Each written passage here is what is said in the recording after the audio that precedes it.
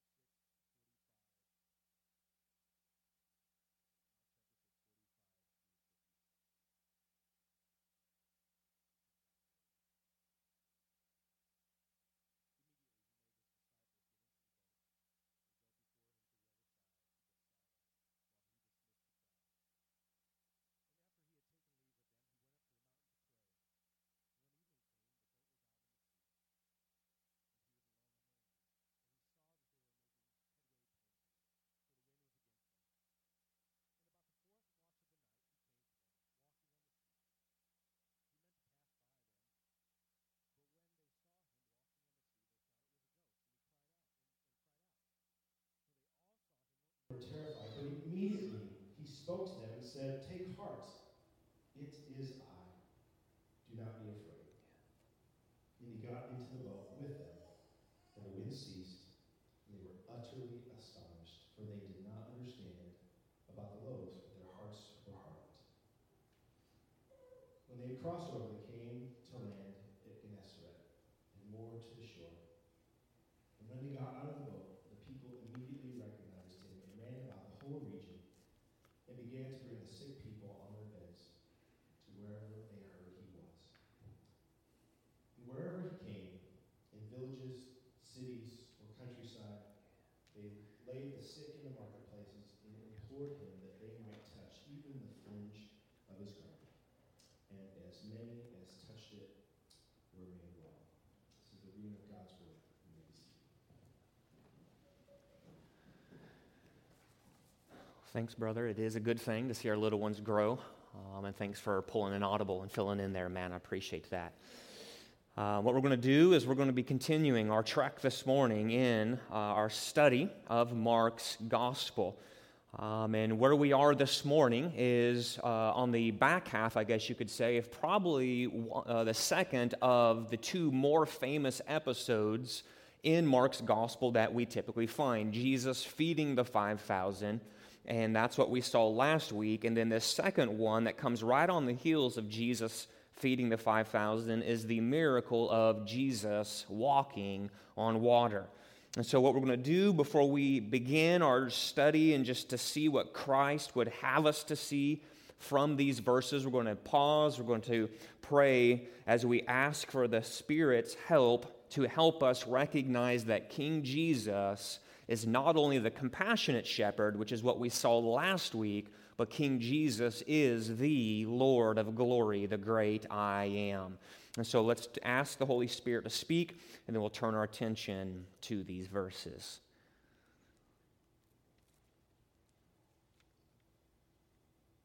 Lord, you are the Lord of glory, and your Son, Jesus Christ, is the great I am.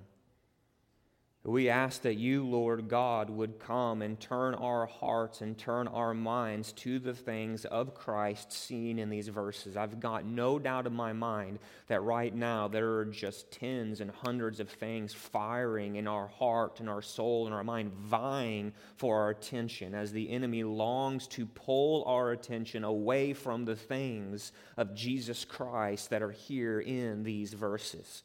And so, Holy Spirit, I ask that you would not only turn our hard hearts and make them soft to the things of Christ, but that you would sharpen our minds right now, Holy Spirit, to tune in our attention to the things of Christ that will soon be spoken from the text. Again, may it be like the two disciples walking along the road of Emmaus with Jesus as Jesus unpacked the glories of the Savior from the Old Testament. Their response was, did not our hearts burn within us as He, Jesus, the Christ, explained the things of God to us? Lord God, help us right now. Come. Fill us with the good gift of your Holy Spirit so we can hear the things of Christ. It's in the powerful name of Jesus Christ, our resurrected Lord and Savior, we pray. Amen. It can be very, very easy to see someone without truly seeing who they are. One of the books at Delta Church we like to use as we seek to mature disciples, and especially as we seek to help followers of Jesus connect the reality that because you are a follower of Jesus, this makes you a witness for Jesus Christ. One of the books we like to use is a book called Honest Evangelism, written by a man named Rico Tice. And it's in this book that Rico Tice rightly recognizes this very truth, that it is very easy to see someone without truly seeing who they are. Tice goes on to illustrate this truth in his book by giving an illustration of a personal story. And Tice says this: there was this time when I was invited to go and eat with a father and a son in a very exclusive club in London. Not a regular hangout for me. And so I found myself, Tice says, standing on the stairs of this restaurant waiting for my hosts to arrive. Opposite me, also waiting, was a man I vaguely recognized, but in the end, I just generally thought nothing about it. And so, as English people do, we gave each other a sheepish nod, and then we waited awkwardly for 5 whole minutes in total silence. Then a man came from around the corner and then said to the man I was standing there with, "Ah, William, there you are. We are in the back dining room." It was then that I realized the man I was standing with was Prince William. I had been with him for 5 whole minutes, and we had nothing better to do than talk to each other these whole 5 minutes, but I had barely even noticed who he was. I had lost the opportunity for a once-in-a-lifetime conversation. See, all I had seen was a tall young man with thinning blonde hair, but what I had not seen was that he was my future king. You see, the fact is this, is that it's all too common for you and I to miss those who are around us. Whether it's because you're too busy, or whether it's just you're not paying attention, or maybe someone has just become too familiar to us, and so they just sort of start to fade into the background of our busy days. Whatever it is, we have all been in the place where we have seen someone without truly seeing who they are. And so for Rico Tice, because he failed to recognize Prince William, he just missed out on a once-in-a-lifetime conversation to talk with his future king. But when it comes to our interactions with King Jesus, much more is at stake if we fail to recognize who he is. You see, the reality is this. It is possible for any one of us to surround ourselves with all sorts of Jesus stuff and yet fail to recognize Jesus for who he truly is. Because this is true, it explains why Mark continues to hound us with the question, who is Jesus? Again, we've said this almost every single Sunday, that when you break down Mark's gospel, it's 16 chapters. It can literally divide in half, where the first 8 chapters are this building crescendo of Mark continually hounding us with who is Jesus, Who is Jesus? You've got to wrestle with this question. You've got to see he's not just some normal carpenter. He's not just some Palestinian man. You've got to see that he is the Son of God. He is the King. He is the one with authority. He is the one with power. He has power over Satan, over sin, over death, healing disease, casting out demons, teaching with authority. He is the Christ, the King. Last week we saw that he's the compassionate shepherd.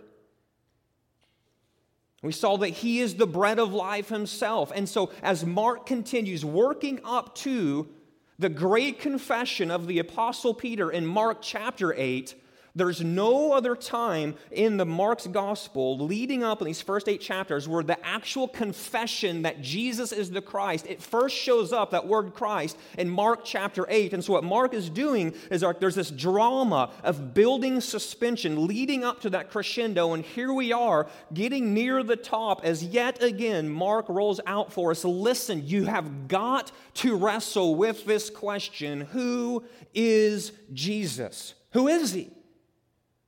Like, you just don't bump into Jesus and walk away. You don't just shrug your shoulders and go, well, I guess he's just maybe doing some cool stuff. Like, Jesus has not left that option for us. He's doing things and saying things that are unique and set him apart as totally different from any other person that's ever walked or will ever walk here on this earth. Who is Jesus?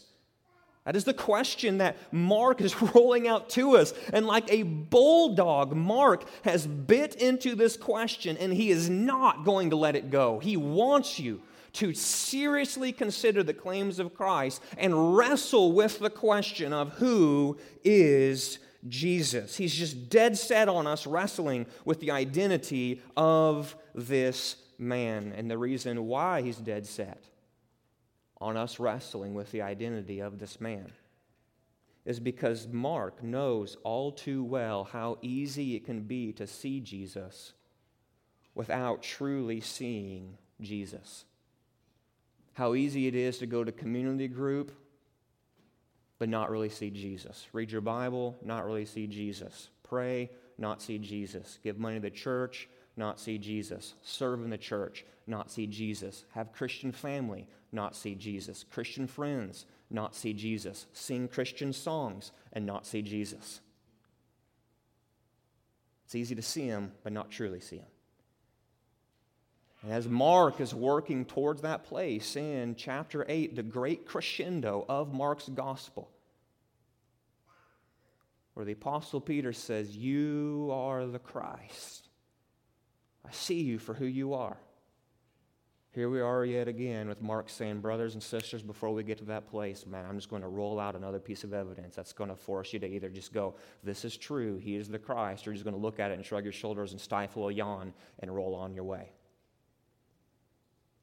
And because Mark, again, knows how easy it can be to see Jesus without truly seeing Jesus, this possibility is just almost like it's weighing on Mark's heart. And so what he says is, let me turn you to a time when the disciples saw Jesus, but they really didn't see Jesus.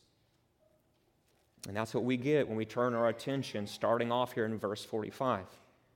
You see, the first thing that we notice as we look at our verses is this: the disciples just simply fail to understand who Jesus is in this whole walking on water episode that Mark records for us. You look in verse 45, Mark begins writing. Immediately, Jesus. The immediately comes right on the heels of Jesus feeding the 5,000. So the idea is that, remember, the disciples hit shore early in the morning. The crowd they tried to leave behind is now the crowd that is there waiting for them on the shore. Jesus says, boys, the vacation time is put on hold. He starts ministering to the people because Jesus has compassion as the shepherd for these sheep who are lost, harassed, and helpless. He sees their spiritual needs, begins to teach them. He meets their physical needs by breaking the fish and loaves. The day is getting late. And now what happens is this episode. It's all in the same day. And so right on the tail end of Jesus feeding the 5,000, Mark tells us that Jesus looks at his disciples and made his disciples get into the boat so that they could go before him back to the other side, to Bethsaida. And while he dismissed the crowd, he then took leave of them, and he goes up onto the mountain to pray. So again, if you remember from last week, all of this episode here of Jesus walking on water, coming to the disciples as they're struggling to make headway because of the windstorm against them, these sorts of things, this is like on the very tail end of a very long and, from the disciples' perspective, somewhat disappointing kind of day. And so what happens is you get a little bit more insight into the immediacy of what's going on in verse 45. Like, why is there just like this immediacy is sort of the question. Like, why does Jesus feed the 5,000, look at the 12 and be like, boys, you need to get out of here. Hop back in the boat and go to the other side. And I think it's John chapter 6 where you get this episode of Jesus feeding the 5,000 that gives us a little bit of an insight that's going on here, because in John chapter 6, specifically verse 15, John tells us that when Jesus got done feeding the 5,000, the crowd was sort of whooped up into this great fervor where they began to say, I think this guy is the prophet, the one we've been waiting for. And it says the fervor of the crowd was such that they decided to go and grab Jesus, and they wanted to force him to be their king in that moment. But for the crowd, they wanted a King Jesus that was void of the cross. And King Jesus knows this, that the only way that I can rightly rule and reign as the king of the hearts and the thrones of men's lives is if I go through the cross. And so he looks at the disciples like, boys, we've got to shut this down. This is not what my kingship is all about. So he gets them into the boat. He sends them off to the other side, and notice that he goes up to the mountain to pray. It's just an interesting little tidbit, and I love Mark for letting us know this, because what it just tells us is this, is you've got the incarnate Son of God who needs time with the Father. And so he carves out time, and if it's important for him, how much more important should it be for us to find set aside time to pray to the Father? But notice that by the time Jesus finishes praying, Mark tells us that, verse 47, evening had come. The boat with the disciples is out on the sea. Well, Jesus was alone on the land, and what Jesus saw, presumably from the vantage point of being up on the mountain, as he could cast his eye out to the horizon and see that the disciples were making headway painfully. The wind was against them. If you've ever been in a boat, a canoe, or anything, trying to paddle with a stiff breeze against you, I mean, it's basically like what I heard one pastor say this past week, it's basically like an exercise in futility. I mean, you're just pouring out energy, rowing, and like you're just going nowhere. It's frustrating.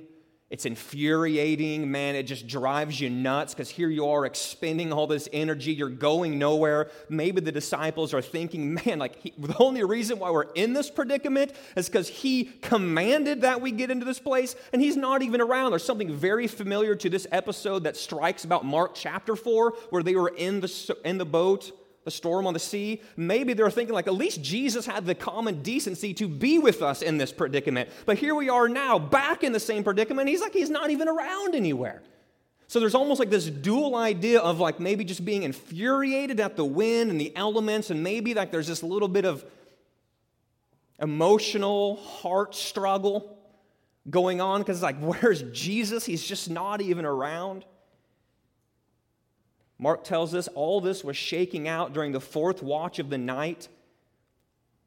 The way Jews would count time back then, that means it's somewhere between 3 and 6 a.m., so evening time is when they set out.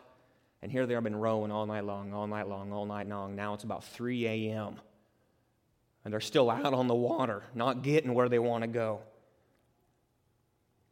And Mark tells us that it's about this time that Jesus does what no one had done before or had done since. He comes to them walking on the sea. He sees what they are going through as they struggle against the wind, and so he decides to go out there and meet them. Now notice that when you read verse 48, all those details make sense. But if you cast your gaze down to the end of verse 48, there's this one little curious phrase that shows up where you're reading verse 48, he sees they're making headway painfully, the wind was against them, it's the fourth watch of the night, so he decides to go to them, he sets off toward them, walking on the sea, curious little phrase, but he meant to pass them by. And you read that, and that just sort of strikes you as a little odd. It just sits on you a little bit weird, and it like sort of causes you to like just start maybe scratching your chin and asking, like, so what was the point of that?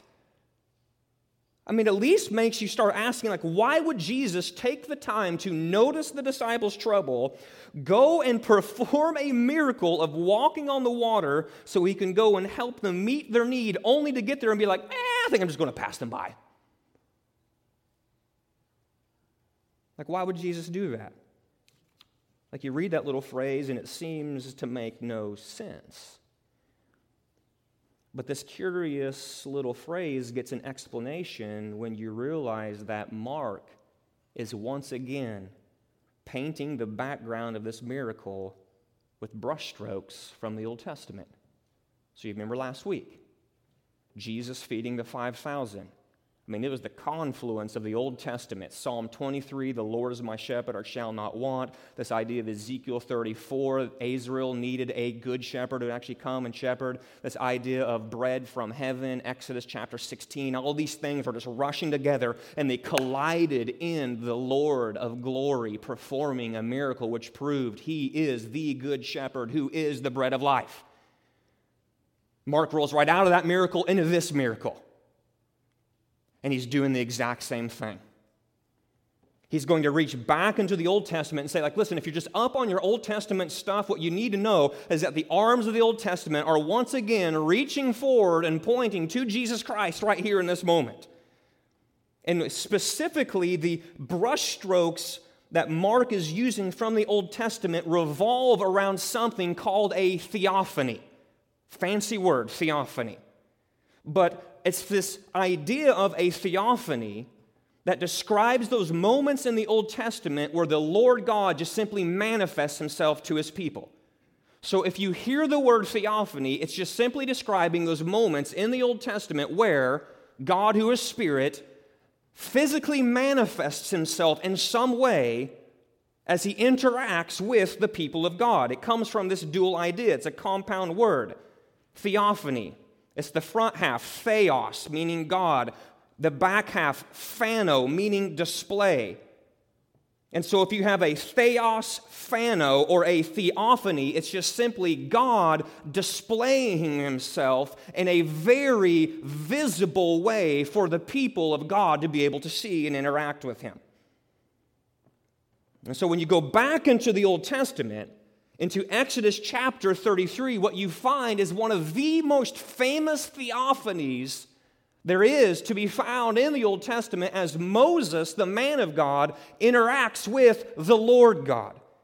And specifically in Exodus 33, there is this interaction between Moses and the Lord God where God is calling Moses to go and lead his people. And there's this moment where Moses says, God, I need you to go with me. If your presence doesn't go with me, then this whole shooting match is just all for naught. And God says, listen, you need to know this. I will go with you. My presence will go with you. You will succeed because I am the one who's doing this work. And there's this overwhelming sense from Moses where he's like, yes, this is exactly what I was needing. And it stirs him up to go, I need you right now to show me your glory. Show me your glory. The presence of God is going with the people of God. Show me your glory, Lord God. But Moses gets this response to that request of show me your glory. The Lord God says to Moses, listen, Moses, you can't see my face. Man shall not see me and live. And so the Lord said, behold, Moses, there's a place by me where you shall stand on the rock, and while my glory, here's the phrase, passes by, I will put you in a cleft of the rock. I will cover you with my hand until I have passed by. Then I will take away my hand, and you shall see my back, but my face shall not be seen. And so Moses has this experience in this theophany where he says, I really badly want to see your glory. And God says, listen, man, if you saw my glory, pure, unadulterated glory, it would nuke you. But what I will let you do is I'm going to set you in the cleft of the rock, and then as my glory passes you by, what you will come to know is who I am. And so what we have is in this theophany of Exodus 33, is that as the Lord God passed by Moses at Mount Sinai, ultimately revealing his glory to Moses, so now Jesus, who is the Son of God, means to pass by the disciples right now so that they can see his glory and believe. That's what's going on here. And so what Jesus does is he does what only God can do. Only God can walk on water. As the creator of heaven and earth, creation bows and submits to his will. Job chapter 9, verse 8 tells us that he, God alone, stretches out the heavens and treads on the waves of the sea. And so now here is Jesus Christ, the man from Galilee, walking on the water, treading the waves, seeking to pass by, displaying to the disciples what you're witnessing right now is not just some illusion. What you're witnessing right now, in a sense, is a theophany, the visible manifestation of God himself right there before your very eyes. And so his intention in walking on the sea and meaning to pass them by is so that he can show the disciples beyond question that he, Jesus from Nazareth, is the Son of God in the flesh. But unfortunately, the disciples see without truly seeing. Notice how they react. They see Jesus walking on the water, verse 49, and they think it's a ghost. Causes them to cry out in terror. You don't want to be too hard on the disciples. You probably would have done the same. If you're like, no, man, if I was in the boat, man, I would have been on the bow of the boat going, man, I know it's Jesus coming after us, isn't he? It's Jesus. No, you wouldn't, man. You'd be freaking out and crying in the back of the boat with the disciples. It's 3 a.m., you've been rowing all night, you're physically tired, all of a sudden something just comes drifting across the water, man, you're in freak out mode. You're going to be terrorized just like they are. Mark tells us that Jesus immediately speaks to them. Winds blowing, waves rocking, disciples freaking out. Jesus is like, boys, we need to calm down here. And notice that Jesus issues the double command there, into verse 50. Take heart, do not be afraid. And then he anchors these commands on the truth, it is I. Climbs in the boat, wind stops. The disciples, I'm sure, are blown away. Now notice that when Mark records the words of Jesus, in this whole episode, it's right there in verse 50. The only thing we get from Christ is the double command, take heart, do not be afraid, and then he anchors it all on this one truth, this one fact, it is I. And when Mark records the words of Jesus saying, it is I, what he's doing is he's once again reaching back into the Old Testament and pulling an Old Testament theophany, and he's dragging it forward, and he's just letting us know that Jesus is up to something right here. Because not only do you get a theophany experience in Exodus 33, where Moses is talking with the Lord God, but when you go into Exodus chapter 3, you get another theophany where Moses has an interaction with the Lord God in the burning bush. And do you remember the interaction there? God is saying, Moses, go and rescue my people. And Moses says, listen, if I'm going to go and do this thing, and people are going to ask me, bro, who are you representing? And Moses looks at the Lord God and says, I need you, Lord God, to give me a name because the people are going to ask me for a name and I need something to tell them. And God says to Moses, listen, when you go to the people and they ask you, Moses, what is the name of the God who sent you to me? God says, you need to tell them, my name is I am. I am who I am. That is my name. And so you have that as the background, because that phrase, I am, when you jump into the New Testament, it's translated with the words ego eimi. And when you go into John's gospel, that I am statements of Jesus Christ show up all over the place.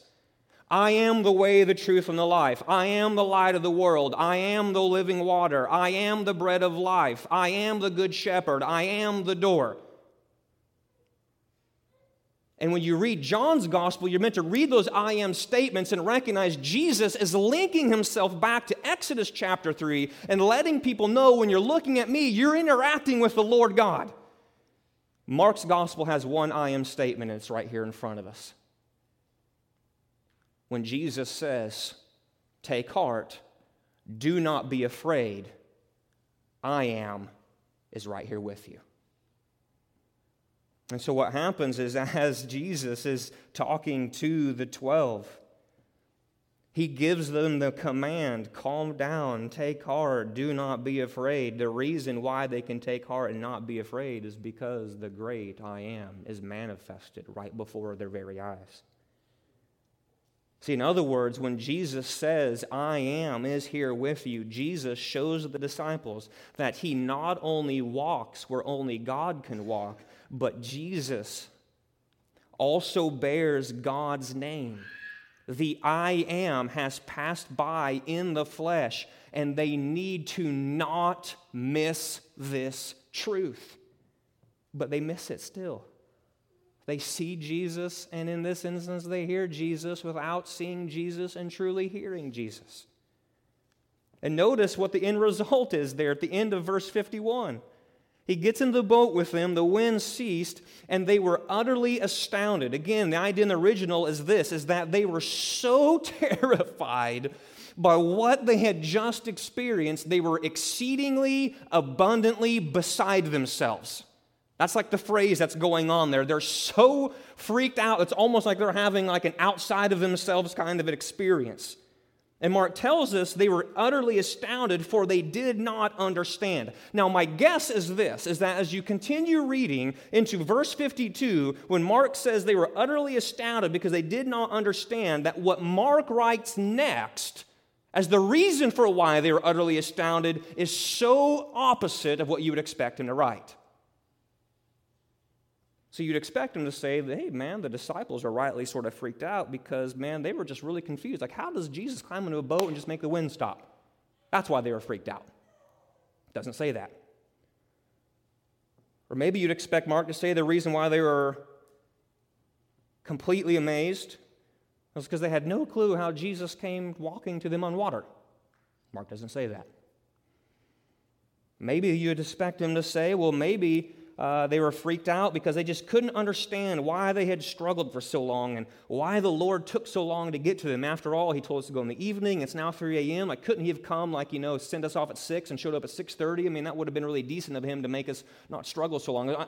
I'm confused on why he would do that. I don't understand. But Mark says that's not the reason either. Look what it says. It's right there in verse 52. Mark says the reason why they were so utterly astounded was because they didn't understand about the loaves. They were in a boat freaking out on the water because they failed to understand how Jesus did the thing with the bread back on land. And so it causes us to at least pause and ask the question, well, what on earth did they not understand about the loaves that is leading them to freak out right now in the boat? And the answer comes down to this, and it's really the essence of all these verses. The answer is that the disciples had failed to see who Jesus really was as the compassionate shepherd. They saw Jesus, but they didn't see Jesus. You see, earlier in the day, Jesus had shown himself to be the shepherd who meets the needs of his people. But then they find themselves in a predicament where the only way their need is going to be met is in Jesus, but because they failed to see it back on land, they freak out in terror instead of trust on the boat.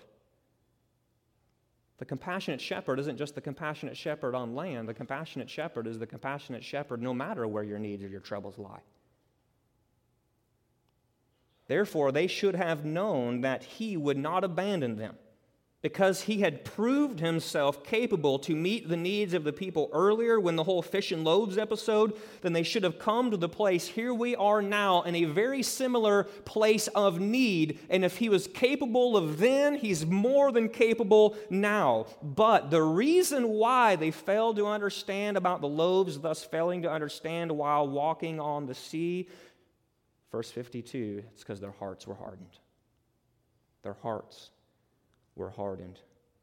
And because their hearts were hardened, instead of trusting, they were terrified. Mark keeps on rolling, and he shows us that in direct contrast to the disciples, the crowd recognizes who Jesus is, and they seek right after him.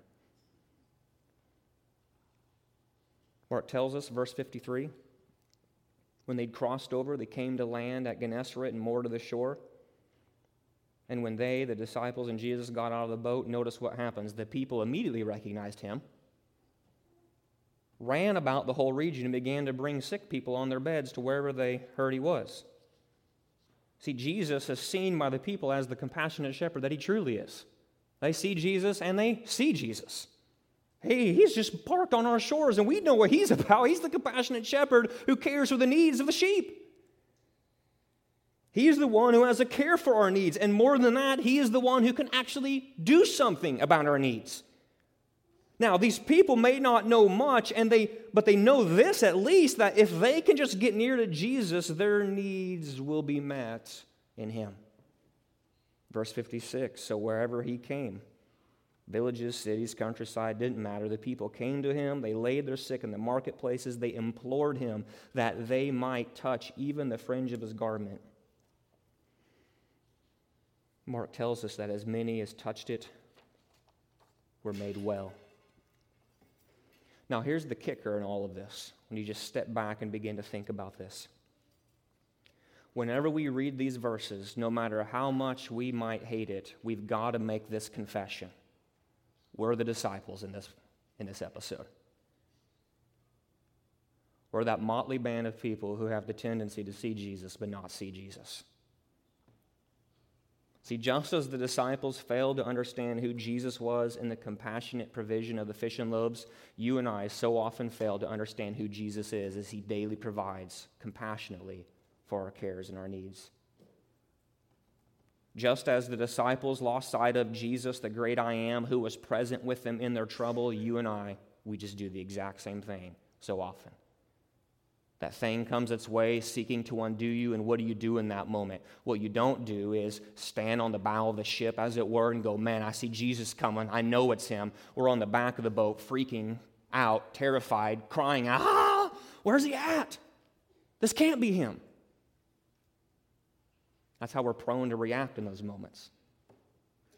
Like the disciples, we have the tendency to see Jesus without truly seeing Jesus, and it's because our hearts can grow hard concerning our compassionate shepherd. But here's what I love about this whole episode,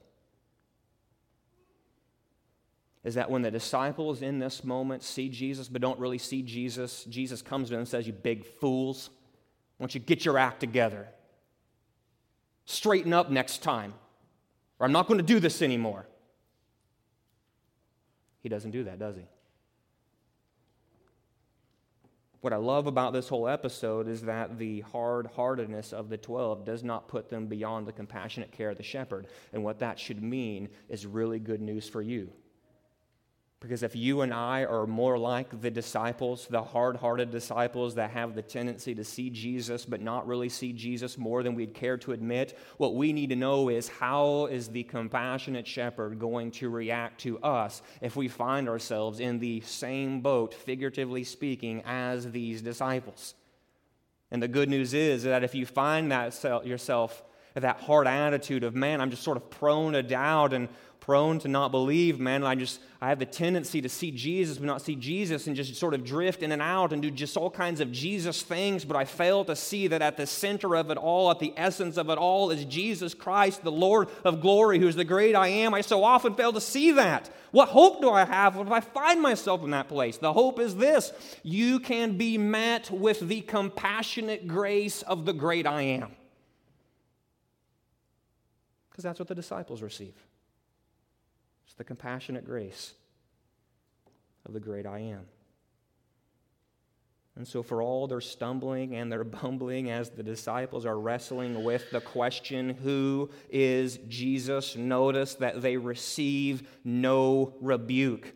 Listen, Jesus knows they still got a lot to learn as they continue to grow in their understanding of his identity. And so in their failure, they are met with the matchless grace of the great I am. And so for those of us who've turned from our sin and are trusting in Christ alone as our only hope of salvation, we can be found to be in the same place. The same can be said for us. So whether you find yourself in the relative blessing of a fish and loaves season of life, or if you find yourself making headway painfully because of some trial, some hardship that's going on in your world, or maybe you're just battling a hard heart like the disciples that's just prone to doubt the compassionate care of God right now in this moment. What you need to do is hear the Savior say, take heart, do not be afraid, understand, I am. And that's the good news promise of the compassionate shepherd who is the Lord of glory, the great I am. Let's pray. Christ, you are the Lord of glory. You're the Lord of glory. You are the great I am, manifested in the flesh. You lived. You died so that we might move from spiritual death to spiritual life.